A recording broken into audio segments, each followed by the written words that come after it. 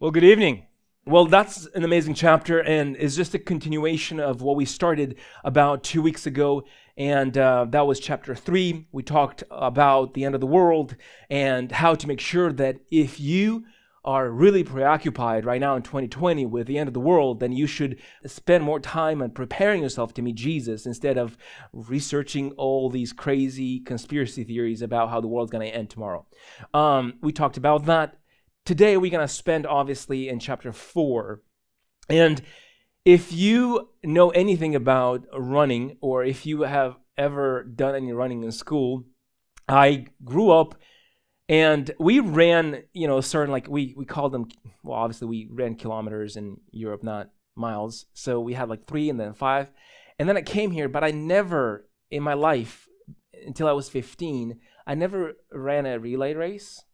You know, where you pass the baton, where there's 3 or 4, usually it's 4 people, I think, and you hand the baton to that person, and then they run a specific amount of time, or a distance rather, and then they pass it on to somebody else, right?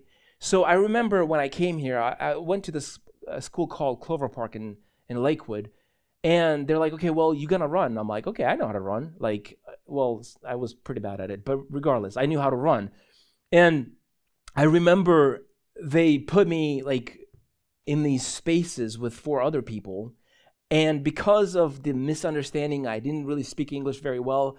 I had no idea what I was doing, right? So I start to see this guy run towards me, and I'm like, is he gonna tackle me? Because I did not get the instructions exactly how. So this guy starts to kind of come close to me, and then my teacher goes, "Go, you gotta run." And I'm just so confused, and I'm like, what am I? And it's like, well, no, grab the baton. And I'm like, what am I supposed to do? So I finally grabbed the thing, right? And I started running with it. And as I'm running with it, this other guy starts running alongside me. For whatever reason, you'd think I would normally kind of be able to catch on and say, okay, well, I got to pass it on to the other person. But I did not. I was just like, I got this. Why is this guy running, And I'm like, it's not that heavy to carry, And then I realized that you're only supposed to run a specific amount of time with the baton. And technique on how you sort of give the baton is very important to give it in the right time and not slow down, the person that you're going to give it to. And so all of this stuff was really foreign to me until I ran it, and I realized how horrible I was at it. But the reason I'm telling you that story is because a lot of times I think when it comes to our Christian living, we think that it's a marathon that we run by ourselves. But the truth of the matter is, you were not born on an island by yourself, and you decided, I'm just going to follow Jesus. First of all, no, you didn't just wake up one day on an island by yourself. No, you had parents that, gave you birth, right? You had parents that instilled certain values and philosophies and theology in your life, right? You had mentors that came alongside you. You had friends that were godly, and they told you about Jesus, and they started to disciple you, right? You had people that were older. Maybe it was a grandpa or a grandma who was godly. And at the beginning, I remember I was probably 8 or 9 years old, and my dad was this fiery preacher. Well, he was a layman, but at the same time, he's also, he would also get these awesome opportunities to preach. And my dad was just preaching. I remember sitting on the pew, and I would attend 3 services in a row, because I was very Christian. And I would sit on the pew and just listen to him. And my dad always has been this vigorous person where he never spent any day in the hospital or anything like that. Right? And I was really inspired by that. But as time went on, I started to see the lines on the forehead developing. And I went from being a kid watching my dad, preparing the shower for me, or, and seeing him, in all his youthful glory, if you could call it that. And then slowly started to see my dad, get wrinkles and get white hair, and started to become weaker and weaker. To the last 2 years of his life, he couldn't do much for himself. So we had to spend time, do things for him, because he couldn't, he was very, he was going through a disease, and it was just a really complicated situation. But it wasn't just my dad. It was a lot of people in my life that I saw the vigor and the passion they pursued after Jesus. Now, my dad had also problems. But the awesome thing happens when you see this person and their vigor, and then you started to see them decline and decline. And by the end of his life, he started to lose a lot of his memory, and he wouldn't recognize people. And it was a sad picture to just be part of it and to see. But you see, my dad fulfilled a role in this, spiritual race, if you could call it that. It was my grandma who passed on the baton to my dad, which passed it to me. And I'm hoping that I continue that and pass it to somebody else. We are not necessarily running a marathon on our own here in our spiritual lives. No, it's more of a relay, right? Like, and how for you to actually be able to pass a baton, you have to first get a baton, right? You have to sort of be able to at least make one or develop one. But most of the time, unless you're born in a vacuum, you're somebody that passed it on to you. And how faithful are we going to pass it on to somebody else? And that's what's happening here in 2 Timothy chapter 4. Apostle Paul was someone who used to persecute Christians. He was, by all standards of today, a murderer. He would go and just drag Christians out of the houses, and he would kill them. I mean, we see that the Stephen was literally, they what's the word I'm looking for? They murdered him with throwing rocks at him. Stoned to death. There you go. That's the word I was looking for. And we see Apostle Paul being part of that stoning. And God he encounters God rather. And because of that encounter, everything changes.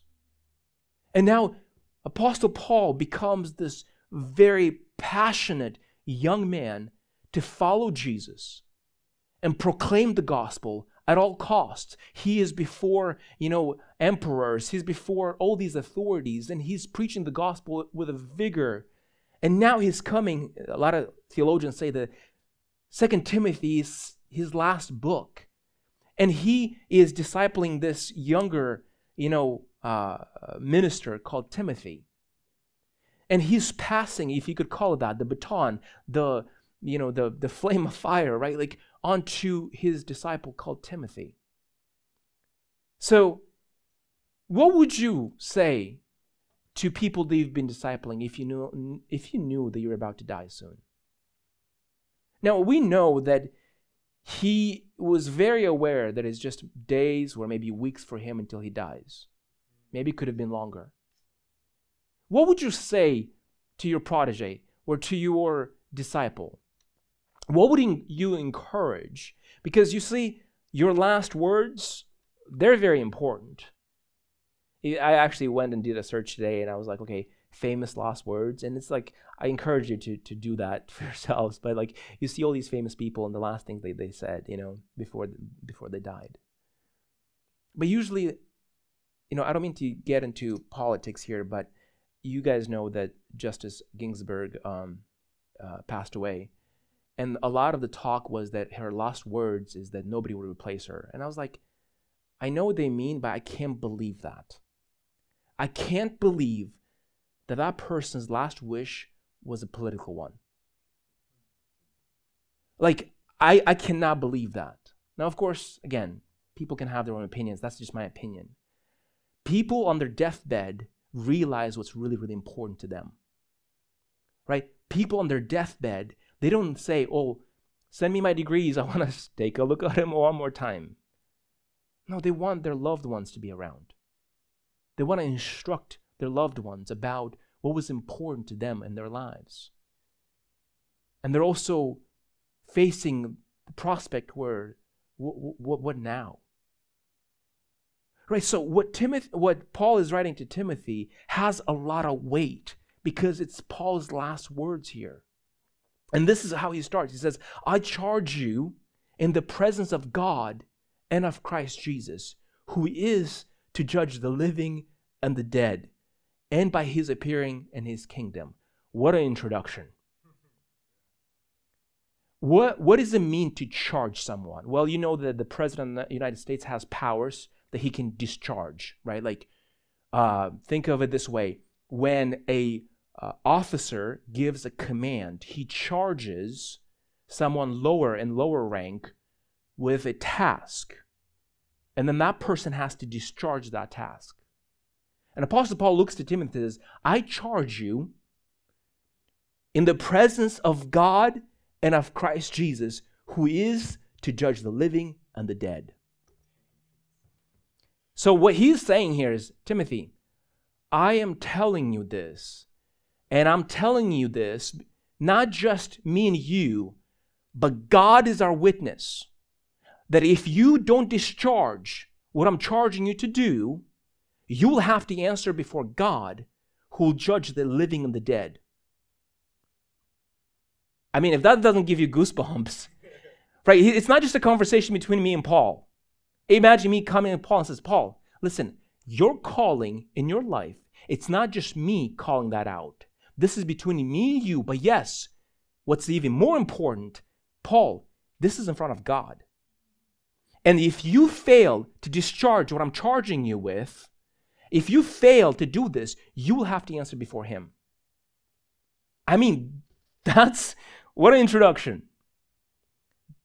When God is calling you, it's not just your youth pastor or pastor saying, hey, could you close worship today? God is calling you to that. We just sort of agree with God with what God has already called you to do. But if you fail to follow this through, I always say to our leaders, sometimes when they lie to me, not that anybody does. It's a different church I was part of. Are you lying? It's a good one. No, but you know how you can tell a white lie? Hey, why aren't you there? Oh, because I was busy. Were you though? Were you really busy though? Because you're not just saying that to me. This is in front of God.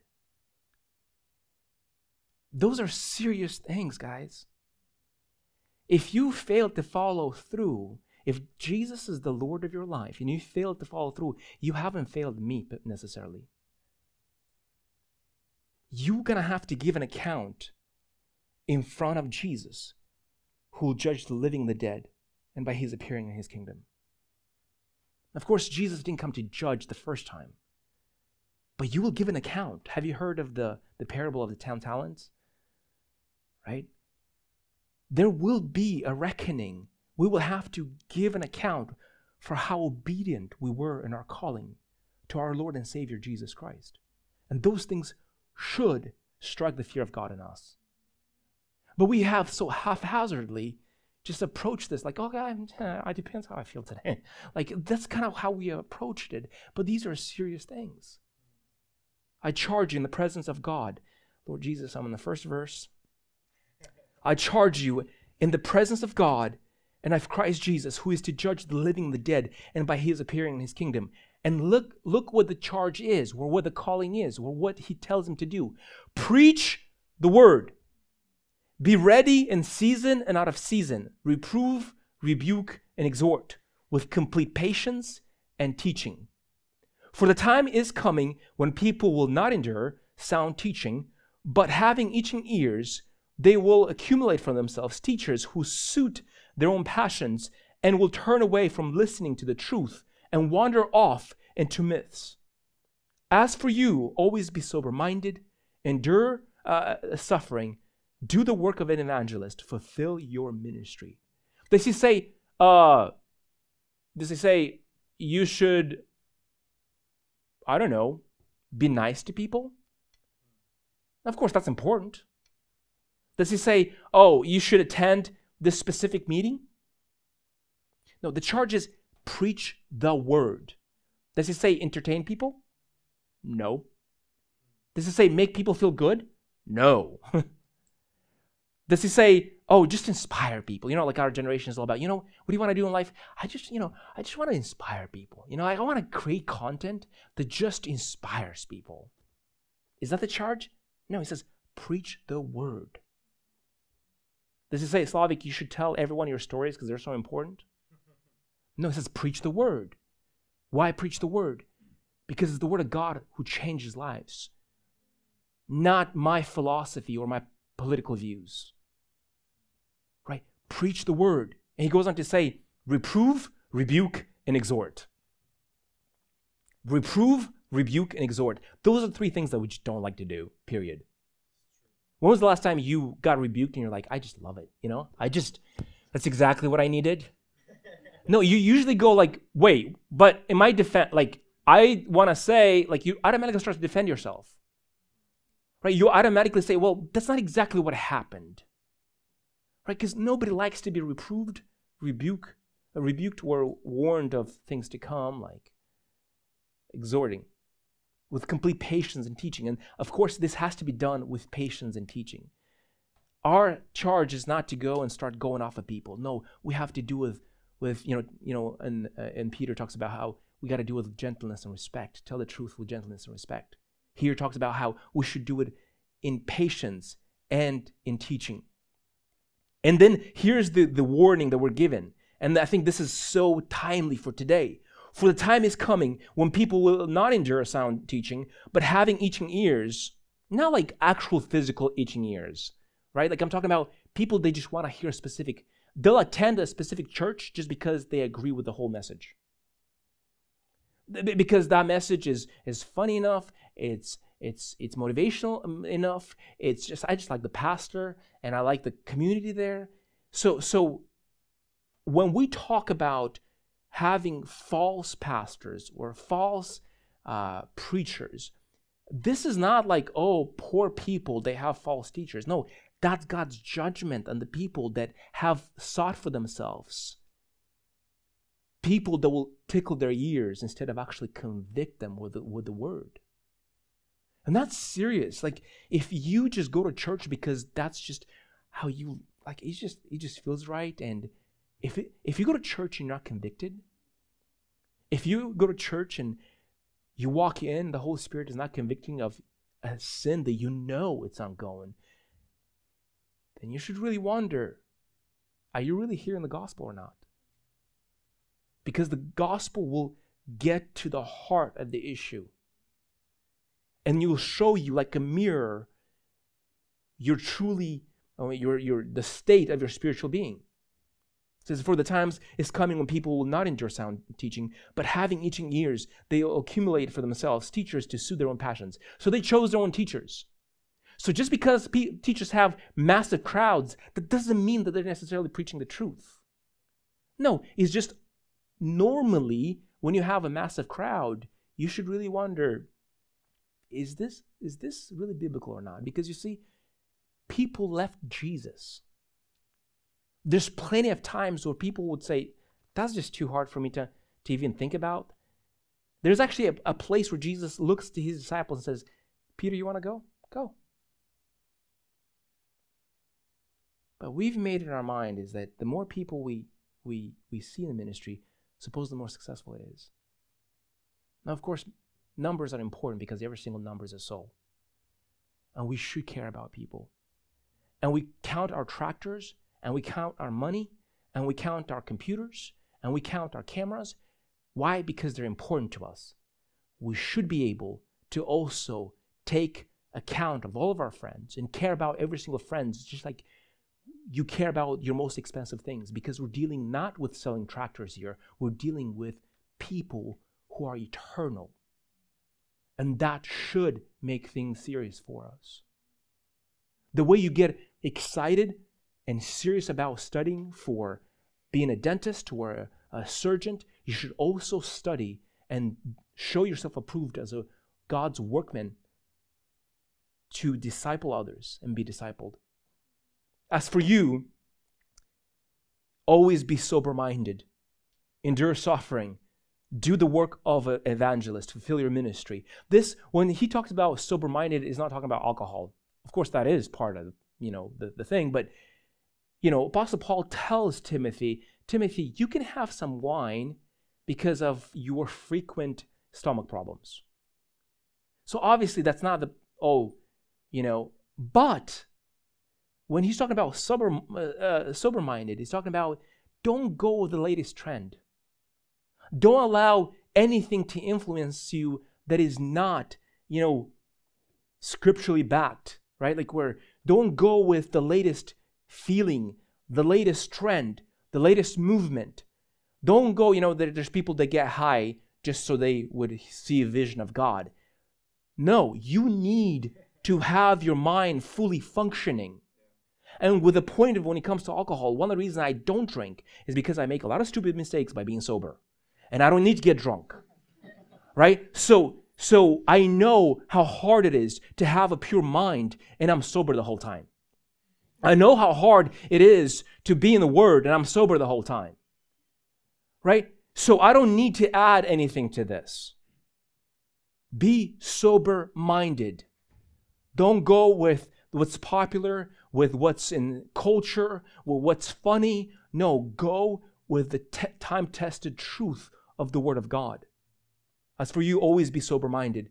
Endure suffering. Endure suffering. So does that mean that you're going to have, your greatest life? No. He automatically tells them, you will encounter suffering. You will suffer. And his answer to that is just endure it. We run away from that. Somebody said the problem with the living sacrifices, they have a tendency to crawl off the altar, right? So it's like when we're told to bring our bodies as living sacrifices, well, it's really tough to do that because your feelings are running 20 different directions, right? Right? So endure suffering. Do the work of an evangelist. You have to put in the work. Well, but see, I'm not saved by works. Yeah, we know that. We know that Jesus saved you. But because you claim that God has changed your life, that should be seen in your life through how you work that out. Your works should be a result of a changed heart. But if you don't have the works, that means you should wonder, is there a changed heart? Do the work of evangelist. Fulfill your ministry.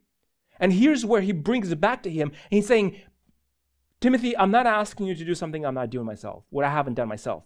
Because in verse 6, he's saying this, for I am already being poured out as a drink offering. And the time of my departure has come. Remember when I told you that he knew that he's about to die? He says, and the time of my departure has come. I have fought the good fight. I want you to, this gives me goosebumps every single time I read this. I want you to really pay attention to this. I have fought the good fight. I have finished the race. I have kept the faith.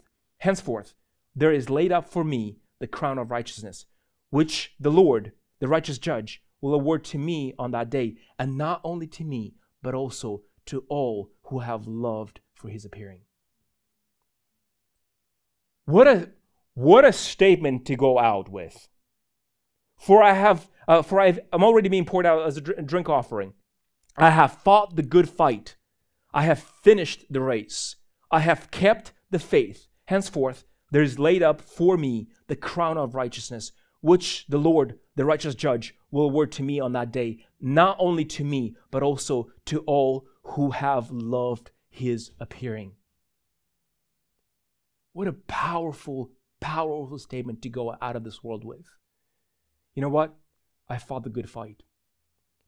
I have finished the race that was set before me. I have kept the faith.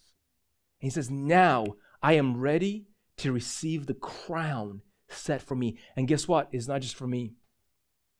It's for all who are looking forward, who have seen, where I have encountered his appearance. Do you have a longing for Jesus? I think one of the things about getting older is this, that you sort of mourn, you're no longer 16 or 18, and things start to hurt in weird places. You're like, I didn't know that could hurt, right? But as you're mourning your youth, I notice how it's being replaced with this anticipation that I'm closer to seeing Jesus with every single year, right? So on one hand, it's like, okay, I'm mourning my youth because I'm no longer 16 or 18 or 20. But at the same time, I know that I'm 1 year closer to seeing my Lord and Savior. This anticipation that builds up, that I'm constantly looking for his appearance, to know that one day what I craved and looked forward to and longed for my whole life is finally will come true. And that's the anticipation that he has, this longing. He says, I'm waiting for that righteous crown because I've done all these things. But guess what? This is not just for me though, guys. Timothy, this is also for you and everyone who is looking forward to his appearance. Verse 9, do your best to come soon. And here's where the heartbreak happens. Verse 10, for Demas, in love with this present world, has deserted me and gone to Thessalonica. Demas was one of his disciples. And here you have one of the greatest saints that has ever lived, that has written 2/3 of the New Testament. I think most seminary students and people who preach the gospel and people that truly follow Jesus would give anything to spend some time in that jail cell with Paul. Wouldn't you? But Demas doesn't see the value. Why? Because he loved this world more. And it's such a sad picture for Demas, in love with this present world, has deserted and gone to Thessalonica. Imagine like, I hope he made it to heaven. I don't know. But imagine approaching Demas. What happened, bro? Like here you had one moment in history where you see Timothy and the things that he's done for the church, and you just, for what? For 50 minutes of fame in the world? You gave that up? And I think to us it sounds kind of dumb, doesn't it? You gave that up for what, Demas? But we do it all the time. In the modern day, we do this every day. If it's not convenient to declare Jesus, that you're a follower of Jesus at work, you won't be talking about Jesus. If it's not convenient for you to serve at church or serve your community, you won't do it. But remember what I told you about this whole relay thing. You only have so much time, right? And it has to be done in the right time, in this window of opportunity that you have. Before this, you're not ready yet. The baton is not passed on to you. Jesus was 30 years old before he actually took on the baton. We don't know what we see some things that happen, but for the most part, we don't know what Jesus has done for 30 years before he started his ministry. God was preparing. Now, I'm not talking about age. I think there's people that are already 8 years old. Think of Josiah, became king at 8 years old. Or Joseph, maybe at 14, 15. I'm not talking about just age here. I'm talking about maturity. God is going to call you for a specific calling, and there's going to be a time that you're not ready yet. The baton is not in your hand right now yet. And then you're going to have to make sure that you're ready on the moment that baton is handed over to you. And when you get that baton, you have to run with endurance and with everything in your mind, in your body, in your hands, in your feet that says go. And this is your time. This is your time and moment in history, in our generation, for you to make a difference. And if you're missing this, and what I mean by that is there will come a time where you're going to have to pass the baton on to somebody else. Maybe because your life ended early. Maybe because you were incapacitated and now you cannot really function. And you might look back and say, well, I could have done this, but now the time closed for you. A lot of young people say things like, I'm going to just go party and do whatever I want to do. And maybe when I turn 60 or 70, I'll go serve Jesus. Yeah, when your back hurts and you're on 24 different medications and you're dried up and nobody's listening to you because you're old. Especially in our generation, which I think that's one of the worst things the worst sins of our generation, because we're shooting ourselves in the foot by not listening to people that have lived their life and they know what's up. Right? You have this space here, and a lot of us wake up thinking we have our whole eternity to change things around. But the truth of the matter is, you don't know if the next 2 minutes is guaranteed. You don't know if that's going to happen, what was going to happen next tomorrow. And we sell ourselves on this thing. They're like, wait, we have all this time. Like, we can just do whatever, you know? No, you don't. Be ready when God calls you. And just as you have to be ready to take on the baton, also you have to be ready to give out the baton. You've seen those old people that, like, they're losing their mind, but like, I'm still the pastor of this church. No, listen, this is a time for you to pass on the baton to somebody else. Right? So you need to be ready to take on the baton. And then be ready to give. But if you haven't done much here, you have no one to give it to because you haven't been discipling people. And it's a sad story.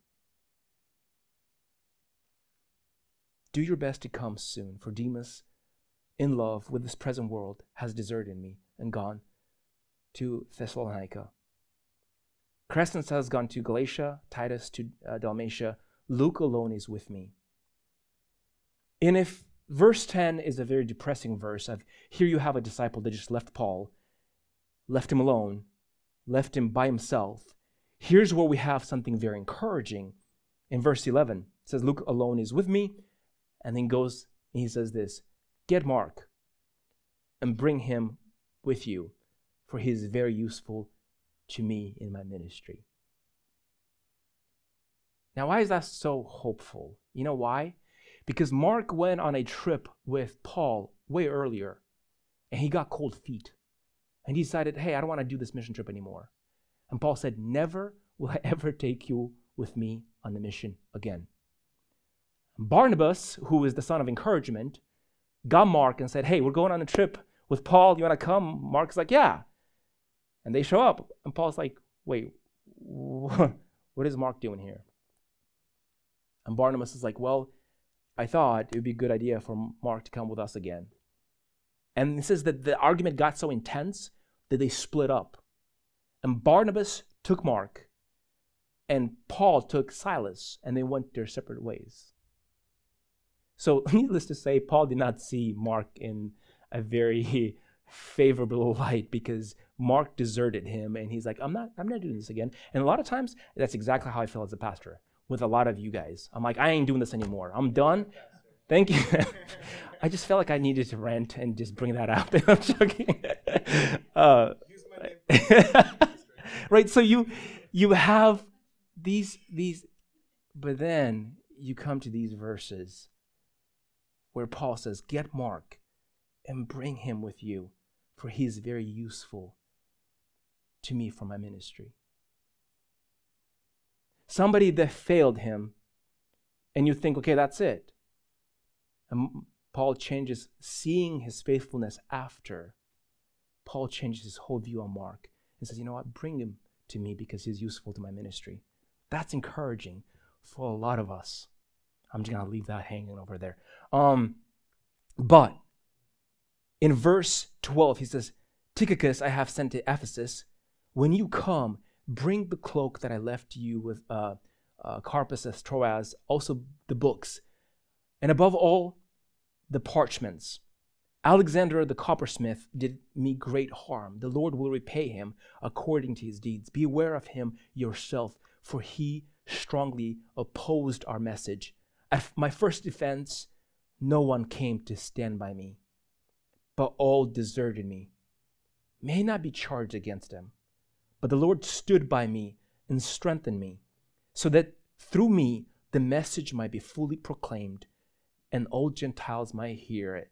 So I was rescued from the lion's mouth. The Lord will rescue me from every evil deed and bring me safely into his heavenly kingdom. To him be the glory forever and ever. Amen. So Apostle Paul is warning Timothy and says, look, I want to tell you this straight up. There will be people that will hate you. And the reason they hate you is not because you're not pretty enough, but because they hate the message that you're proclaiming.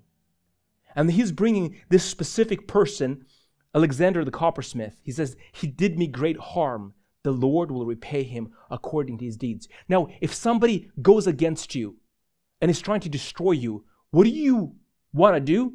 You want to go and defend yourself, and you want to go fight. But that's not what Apostle Paul does. He says, you know what? The Lord will repay him.